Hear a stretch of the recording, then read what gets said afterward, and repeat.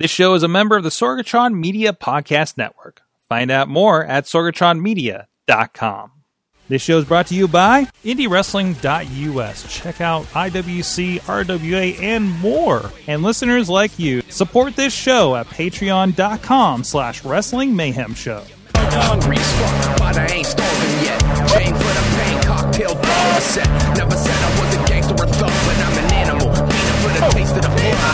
Hey guys, this is the Indie Mayhem Show. I'm Mike Sorg at Sorgatron on the Twitter. This is the show we will talk with people in and around independent professional wrestling, as we have been doing for a good long time. Please, of course, follow WrestlingMayhemShow.com. That's where you can find this and so many other fine wrestling podcasts, and as well as IndieWrestling.us, where this is also featured. And you can also see a lot of people that we've had on past episodes featured on there, on VOD, on DVD, on the Indie Wrestling Network, however you may do it.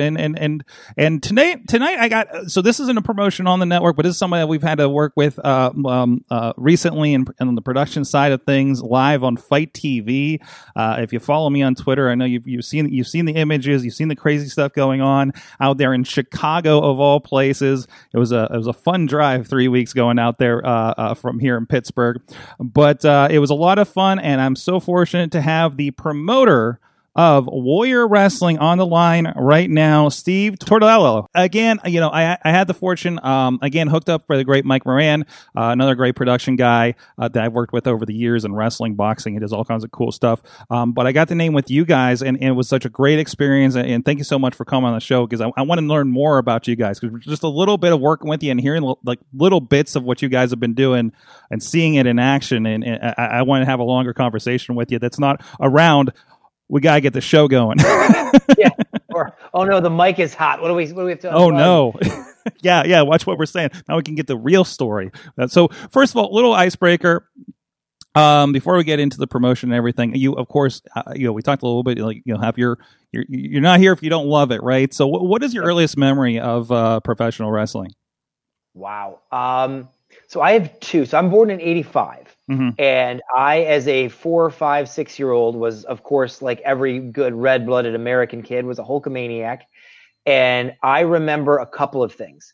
I remember whenever Yokozuna, it was Earthquake, excuse me, it was Earthquake broke Hogan's back. Yes. And I remember watching that as like a 5-year-old. And like I thought about that throughout my day. Like I'd be at kindergarten or first grade, and I'd be like, can't believe he broke Hogan's back.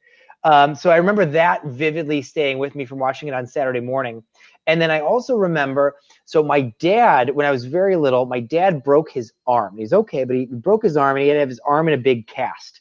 And myself and my friends just thought, like, my dad is Cowboy Bob Orton, right? Like, my dad can knock people out with his cast, and like he should never get the cast taken off. Mm-hmm. So those two things stand out to me as the earliest thing I can recall in wrestling.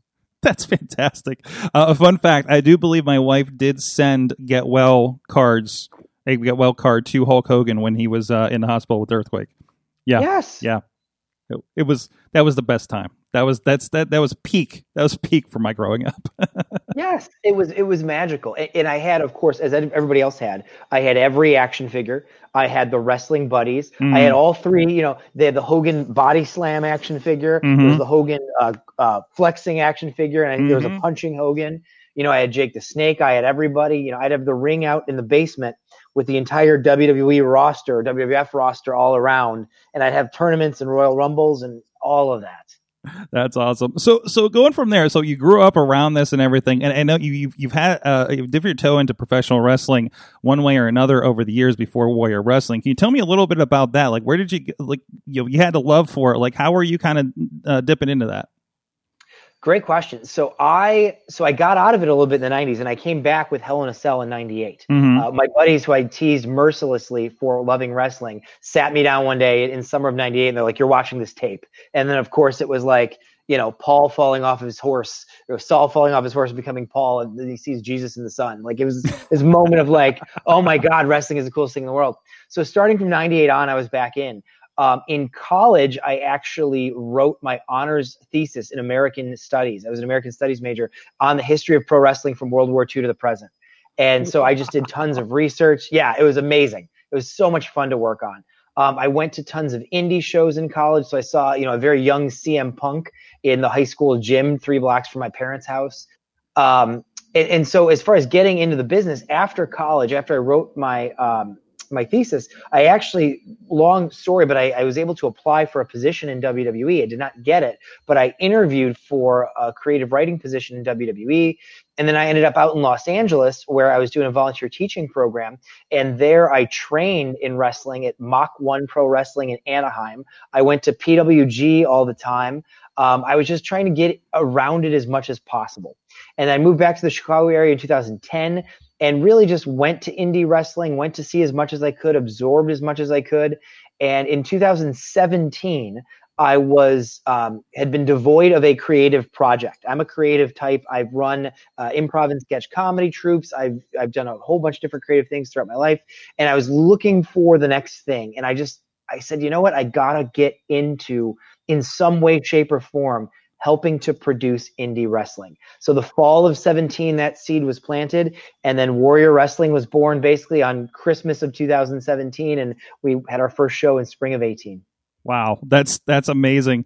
And again, I was amazed because I've heard of Warrior Wrestling. I've heard, I see you guys on social media. I hear Beastman was showing me a little bit of your stuff a couple months ago from being out there, and I, seeing some of our guys come out there from the Pittsburgh area, and it was always just like, I didn't realize how new you guys were. I was amazed when I showed up there the first show in September, and you guys said that was your 10th show. And I was like, yeah. Wait, this is your 10th show, and you have it this together. It's like, I know people that have been running 10 years that aren't as organized as you guys. Well, thank you. I appreciate that greatly. We've got a great team of people that work really, really hard. I think, honestly, that comes from all of us who are on the team for Warrior have been running some type of production one way or another for 15, 20 years. So even though we're only 10 shows deep in wrestling, I used to book concerts and run concerts in college. My friends and I, as I mentioned earlier, owned a sketch and improv comedy company. And my day job, as we'll touch on in a few minutes, is I'm the principal of the school. So I do nothing but run giant meetings and events and coordinate things. So really, we didn't jump into wrestling wet behind the ears. We've done events and organization quite a bit. Yeah. We just applied that to wrestling. That's amazing. So tell me a little bit about the germination of this. Like how, other than you needed the creative project, but, again, this is a wrestling show at a Catholic school. And has run solely at the Catholic school. And this is also a fundraiser for the school as well? Yep. So proceeds from the shows go to our scholarship fund, basically to help kids afford to go to school. Excellent. So I've seen the conversations with places trying to run it in churches and Christian schools and whatever in the area here. How does wrestling go over in that conversation there with your crew? You know what? Incredibly well, actually, surprisingly. When we did the first show, we had a few people in the community who reached out and, what is this, et cetera, because I think their vision of wrestling was 1998 WWF. Oh, yeah. Right? Oh, yeah. Sable and Stone Cold and all of those things. And I think once we were able to show people, no, it's a family-friendly show. It's action. It's basically Cirque du Soleil, but in a wrestling ring. After the first show, we didn't have any concerns from anybody. It was basically, once we showed that this can be done well and done in a way that's accessible for families, we were off to the races. But there were definitely some people who doubted a little bit. But, my boss at the school took a chance on it, and I'm forever grateful. Amazing. So again, looking through your history, and this is the roster. I never doing the first show. I didn't absorb how many people were on that show that I saw Wednesday night, that I see Tuesday night. People that I've wanted to work with in the indie wrestling. From the start, was it always a big name kind of affair? It was, so I'm a real big nerd about this kind of stuff. And when I pitched it to my boss, how we're going to do this, what we can budget for, what the school would make, all of these things. I had a theory very early on that you either need to be very small or very big. Yeah. Where independent wrestling shows die is where they're in the middle. They spend a middle amount of money on middle draw names, and they draw middle to low, and then they end up losing money. I think you either need to be very cost efficient and understand that very little money is going to go out, but very little is going to come in, or spend enough money to get the big enough draws that you're going to draw enough casual fans that the show will make money. And so our first show is headlined by Alberto Del Rio versus Jack Swagger in the main event. And it was when both of them were not too far off of their WWE runs. Yeah. And so that we shot for the fences, we shot for the moon. And that has kind of been our MO ever since. And we've gotten very lucky in that some guys that we've worked with from the start have now gotten much bigger as we've gone along. So it's funny, people are like, oh my God, you got Brian Cage and Lance Archer and Jeff Cobb. And I'm like, yeah, we've known them for 3 years now. Like, I just text them like, hey guys, we're gonna do a show. You want to jump in? And so we got very lucky by getting in on the ground floor with some incredible talents who have since blown up as well. That's amazing. And even Brian Cage back then, I think he was probably just coming off a Lucha Underground. So he at least had a little bit of notoriety, right? Yeah. And, I had seen him in person in AAW in Chicago or at PWG in California. And I always thought he was, not to pat ourselves on the back, but we looked at Brian Cage and said, this guy's a blue chipper. This guy is like a talent who's about to break through. And we really kind of hitched ourselves to his wagon, and lucky enough, the horse we bet on paid off. Absolutely. Versus, a lot of promotions, they kind of build from within and then see their guys go off and can kind of put that badge on. But you guys had that happen very, very quickly with something like that. And also interesting, like I said, it's a mix of AEW, it's a mix of Impact Wrestling, it's a mix of just independent wrestling stars. What are and I think what the reputation has to help expand that kind of roster, right? Yeah, it's interesting. So first of all credit to Alberto Del Rio, who has since fallen from grace and gotten himself in a lot of trouble. He was a total pro when he was with us, but when he signed on to do our show, that opened up the doors for everybody else. I think people who before weren't responding to our emails, all of a sudden when we advertised him, we got responses to those emails. And then we knew it was very important to stick the landing on the first show, to treat everybody well, to do the best job that we could. And from there, that kind of opened it up. So now we are in the very blessed position where we get a lot of indie talent from across the country looking to make a name and looking to step up, reach out to us. We're very blessed to have that, to now, people are knocking on our door. We're still knocking on other people's doors, still trying to get some other talents that we are trying to woo over to us. But we're in a very good position where a lot of people want to perform on the platform that we have. And we feel very blessed. Talk to me a little bit about the landscape in Chicago wrestling. Obviously, Chicago is, if WWE was doing pay-per-view there, I knew it was going to be a fun night with the crowd. Again, you mentioned AAW is one promotion I've heard, Revolution Pro, which I think I overheard people talking about working for amongst your crew, which I think was Billy Corgan's, first foray into professional wrestling before going on to do the NWA and taking that over. How, a lot of big stuff happening there on a big stage in Chicago, All In, which became AEW, obviously. How was that is that an advantage to do a show like this, or did you have to do the show like this to get your head above water to get noticed next to that? Like, how does that from the outside looking in, that's what appears to me, but how is that Chicago scene for you over there? That is a great question. I think a little bit of column A, a little bit of column B. We have so many wrestling fans in Chicago that want to see shows. And I think that's an advantage, because even if they're going to other local indie promotions, there's a subset of several hundred people who would go to wrestling every day if it was in Chicago. Yeah. And so those diehards, they're going to keep spending money and keep jumping to different shows and keep trying to see everything. So it's great to have them, but also we had to differentiate ourselves. And so when we came on the market, our focus was a lot on Lucha Libre, and a lot on families. We wanted entertainment that was going to be great for families. Whereas in AAW, which is one of the big indies here as well, their focus is a lot more brawl centered. Although we just did have a big brawl, a big Nolan's Bard match. They were more brawl centered, more of the 20-something, 30-something dude in a black T-shirt crowd. Yeah, and ours was more Hispanic family with noisemakers crowd.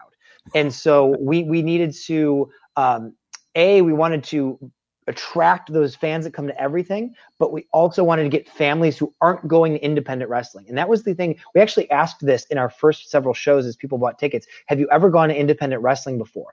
And easily more than half of our crowd had never gone to anything but WWE or a big league. Really? And that's what we want. We want family. We want people to see how great live wrestling is. And so many people that we had in those first several shows didn't know that there was such a thing as independent wrestling until they came and saw it in the gym at Marion. So we want that combination. We want the jaded super fans who are spending 3 hours a week on IWTV, and we want the family from down the street who decides to take a chance on this wrestling thing and falls in love with it. That's fantastic. That's fantastic. Over the years, again, just the laundry list of stars that have been through there. I'm just looking on your page now, and I'm seeing pictures in one page of Kurt Angle, Suzuki, as at Will Ospreay, I think. Just a whole breadth of that. Are there any favorites that you've had come in, or interesting experience with some of these talents that come in through the door? Yeah, I've had nothing but good experiences with people. I'll highlight a few that really stood out. Mick Foley, when he came to Warrior Wrestling 6. Uncle Mick. Every time he walks in, I'm like, this is everybody's uncle. You're at the comedy show, he walks in and says hi, so it's everybody's uncle. You're immediately comfortable, right? Yes. Yeah. Yes. And not only was he a wonderful human, but he put so much thought into the segment he did with Frank the Clown. So basically what we did was Frank the Clown had an open hardcore challenge that he was going to fight anybody. And Mick Foley answered the challenge. Obviously, Frank is dating Mick's daughter, Noelle. They had hijinks on the Holy Foley show. But Mick thought so long and in depth about what he wanted to do with this segment. I would get DMs and texts from Mick Foley like, I need salad tongs on Saturday. Make sure we have this. Make sure we have that.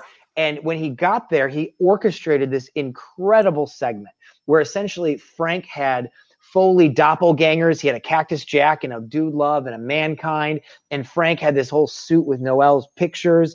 And they got in this big brawl, and he got the mandible claw. And then Mick was going to light him on fire. And then the students broke it up.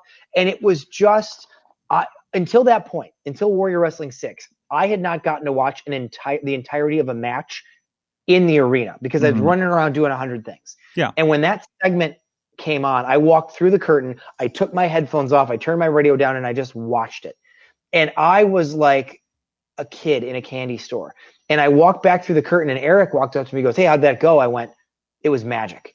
It was just, if we don't do another show ever, Mick Foley chose our platform to build this perfect pro wrestling segment. So that was just so rewarding for me as a fan. That was a total fangirl moment for me to just be like, I'm so happy right now. So that's one. I'll share one more quick story. Will Ospreay. So Ospreay, we had been on our list forever. In fact, he was supposed to be on Warrior Wrestling 2 in 2018, but travel things changed. He was never even advertised, but he was internally supposed to be on the show. Travel changed. He couldn't do the show. I have been a fan of Ospreay for forever. I've always thought Ospreay was just a walking embodiment of pure talent and like a pro wrestling savant. And we wanted Ospreay. Well, finally in mid to late 19, we're going back and forth with Ospreay, and he gives me literally one date he can do a show. It was after the New Japan tours for the year ended and before they needed to do promotion for the Tokyo Dome. It was, I think, December 13th or 14th. And Will said, this is the only date I can get from Tokyo to the United States to do a show. I said, great, we're having a show that day. And so we built the whole show because Will Ospreay had the date available. And that's the one that Suzuki joined and Angle joined as well. Well, Ospreay misses his flight and books himself another flight to get in because they were all coming in the day before, and scrambles his way to get here. And so we are killing time the night before with Will Ospreay. And me and Eric take him out for pizza at Aurelio's Pizza in Homewood, Illinois, the staple of the South Suburbs. And we just spent 2 hours eating pizza and talking with Will Ospreay. And he went to the bathroom at some point, and Eric turned to me and said something very, very profound. He goes, he has no idea who he is. Meaning, Will Ospreay doesn't realize that he's Will Ospreay. He's just such a British lad, such a great guy, such a genuine, sincere human. that he doesn't realize he is Will Ospreay. And those are the great moments when you can sit down with somebody who's literally no argument here from anyone. He's at least top 5 in the world at what he does. Oh yeah. Maybe number 1 or number 2. And in 2019, I would argue he was number 1 in the world at what he did. And he's just the most humble, sincere guy in the world. And then he went out the next night and had a banger of an incredible match with 5 other unbelievable talents. And it's moments like that. Like, yes, we're happy that the shows do well. We're happy we can donate money to the school. We're happy that we see great wrestling. But wrestling has also brought into my life so many incredible people who just happen to be mega stars in this sport. So all that to say, those are 2 moments that stand out to me. Mick Foley and Will Ospreay. Those are memories I will hold. If it all ends tomorrow, those are memories I will hold forever of my time in wrestling. That's fantastic. That is fantastic. I know a couple of personalities like that just don't know how good they are. It's amazing to see. Yeah, and you always get the flip side of that too, right? There's some guy from, Nowheresville, whoever, who wants 4 times what you're paying an actual star and has a lot of, ideas about what his match should be. And then the flip side of that is Will Ospreay, like, let's just go out there and have fun tomorrow. Yeah. Yeah. It's such yeah. Let's talk about the transition into the current quote COVID era. I've been one that's kind of been against doing live shows through the summer for a lot of the promotions I work with. Of course, our situation here in Pennsylvania is a little different than Chicago, just for the commission and everything, obviously. But I remember seeing a tweet in mid August and saw this probably a drone shot, I imagine, of the football field and everybody spread out and a wrestling match happening. And I retweeted and said, this is how you do wrestling right now in independent wrestling. And very fortunate that I had the opportunity to a month later come out with you guys. Can you talk about that transition to, everything shutting down, where you guys were at, to getting to that first stadium show? Yeah. It's been weird. It's been weird for everybody. And we honestly did not think. So at first we thought, all right, this pandemic's happening. We're going to be out of commission March, April, May. We'll be back with a show in June. As we got to late April, into May, it's like, all right, no, this is much longer than anybody had any right to fear. Then we thought, all right, we're not doing shows anymore, not for the foreseeable future. So that's when we did a watch along on Twitch, and we did a best of DVD, and we did some other things just to keep people, we surveyed all of our fans about a lot of things. And then in late June, the governor of Illinois came out with their directions for outdoor seated spectator events. And I forgot how it got sent. Somebody sent it to me, and I read it, and I went, well, wait a second. This we can do. And actually, my buddy Eric had pitched a year before, in summer of 19, Eric had pitched the idea that we should do an event called Friday Night Lights outdoors on the football field and make it like a picnic in BYO and yada, yada, yada. And we didn't do it for scheduling and a variety of other reasons. Well, in late June of this year, we read the governor's thing, and I called Eric and I said, you remember your idea from last year? Read this. And we basically went, we can do it. We can do exactly what the governor said will be safe with our idea. And it took we had to figure out how we're going to space people. So that's where we came up with the idea for the orange cones. Yeah. And the cones are all over the field, and your party can sit at a cone. But we followed all of the governor's guidance to a T, and we looked at each other and we went, we can do wrestling safely. And if we didn't believe we could do it safely, we never would have done it. And so the first one was Friday Night Lights on August 7th. And it went off without a hitch. And then we surveyed everybody afterwards. How safe did you feel, et cetera? And it was, 1 to 5 Likert scale. And it was, 99% on the 5 that people felt safe and that we had done it well. And that's when we sat down and went, all right, do we do this again? And knowing that it would have to be outside, we said, well, let's do it a handful. Let's do it 3 more times. And then the weather will change. And then we'll go into hibernation for the winter. And that's what we did. That's what became the Stadium Series, and that's what became your creative touch on our production. It was fantastic. So, and you guys definitely went all out with those last few shows, obviously. And it was a lot of fun to do that. So and looking forward, depending on where you are in spring, I guess even without, you're kind of sold on doing these stadium shows for the summers, at least in the ongoing future. Absolutely. Right? We had a lot of people who said this is better than being indoors. Let's always do it and use indoors as a rain date. We've had other people who said post-COVID, do a few during the year indoors and then have a big summer one outdoors. It'll be like our WrestleMania outdoors. That's amazing. What's your high point from the Stadium Series and Friday Night Lights so far? Oh my gosh. There's a couple.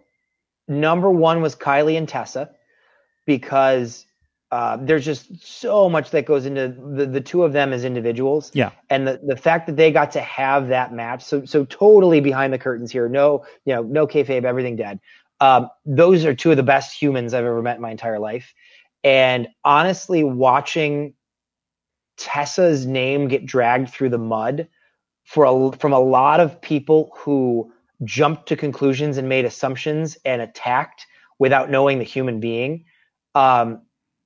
Having Tessa willing to come out of, not retirement, but to come out of hiatus and do the show, and knowing what doing the show meant to her. I won't spoil or share too much. That's personal and individual, but knowing how much it meant to her to be able to do a show and to be able to do our show and to have that match with Kylie, and knowing what that just meant to the two of them individually as humans. That was something really special for me. I put that up there, like I said before, with Foley and with Ospreay, as if it all ends tomorrow, here are human moments that meant a lot to me. So Kylie defeating Tessa would definitely be at least tied for number one. I think the brawl, the no holds barred street fight between Robert Ego Anthony and Frank the Clown versus Joey Janela was magic. I think they laid out and executed an incredible professional wrestling match, and the final spot went off without a hitch in an unbelievable fashion, in a way that was just truly memorable. So I would add that up there as well. I would also say the evolution of the Rascals. Trey Miguel winning the title at the end of the Stadium Series was not a foregone conclusion. In fact, everything was up in the air with that match, with Brian Cage's match having to do rework because Zayn was out, etc. And when we put that match together with Pillman, Cage, and Trey, we put that match together that way because it could go any way. And we know we would be happy with any of the three ways that match went. And when Trey won the belt, he had not told his girlfriend, Alicia Atu. He had not told Zachary Wentz. In fact, he worked them, and they thought the finish was something different. So I was standing on the stage when it went down, and Zachary Wentz nearly jumped out of the bleachers, ran around the fence, came up to me on the stage, and he just said, "Can I go out there?" I said, "Absolutely." And he just bolted to the ring, slid in, and just hugged Trey, the tightest hug I've ever seen. And that was pure emotion because Zach did not know the finish of that match. So just as I had shared before with Foley and Ospreay, the Tessa Kylie match and that main event and its finish were human moments that meant a lot to me in this series. That's amazing. That's amazing. So tell me, we usually like to end with a little bit of there's ups and downs in indie wrestling, and this is probably more for the wrestlers, but I'm sure you run into stuff on your side. What's the best and the worst thing about running an indie wrestling show? Wow. The best thing, I'll just echo what I've already said. It's the people.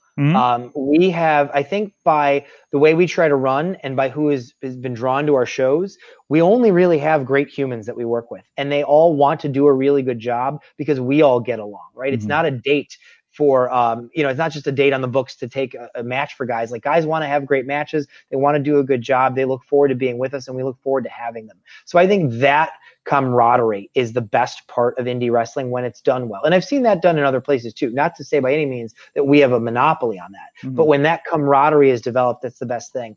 I think the worst thing, every now and then you have to run into some of the politics of indie wrestling and of the old Carney way here and there from people. But I would say that is very few and far between with us. And I think that's because of the people that we keep on our roster, because of the way that we run our shows. So that's a pain in the butt when it happens, but 95 times out of 100, it doesn't happen.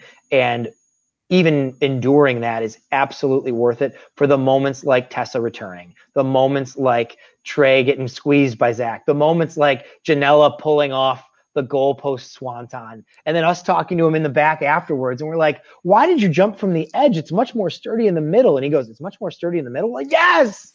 So like those kind of things make it all worthwhile. That's amazing. Well, and if people want to see everything that's going on, of course, all those shows were out on Fight TV for the Stadium series, and I know I just got the email today that they just debuted on High Spots as well. If you want to check those out. Yep, as are all of our old shows. So if you're new to us, if you just saw the Joey Janela leap, or just saw Tessa's return, or just saw Cajun Carter, which is unbelievable, go back and watch all the old stuff, not only to give us a watch, but also to see some great talents do their things. I mean, Team White Wolf, A-Kid and Carlos Romo had a match with the Lucha Brothers that just tore the house down. Bandito and Brian Cage, SCU and OVE. There's some really great stuff in the deep catalog, so go watch it on High Spots. There you go. It's a lot of good stuff. Nothing but good things going out there. It was a lot of fun, and I'm always happy when there's a good, easy crew to work with, and very, everybody helped with anything I needed to get the show off the ground on my end, on the stream and everything. And it was a lot of fun to meet all the guys out there and be a part of that. So, Mike, thank you for helping. Thank you for having me today. It's great to get to know you as well and add you to that collection of great people in wrestling. And I'm sure we'll work together again in the future. Awesome. What's the website for you guys and on social media? We're warriorwrestling.net, and social media is at Warrior Wrestling, but no vowels in wrestling. So WRSTLNG, that's Instagram and Twitter, and then Facebook, we're just Warrior Wrestling. Awesome. Go check it out, guys. You won't be disappointed. Check out Warrior Wrestling, and of course, please go check out everything that we have going on over on our site as well at indiewrestling.us, indiewrestling.network. And until next time, wherever you're getting it, please support indie wrestling.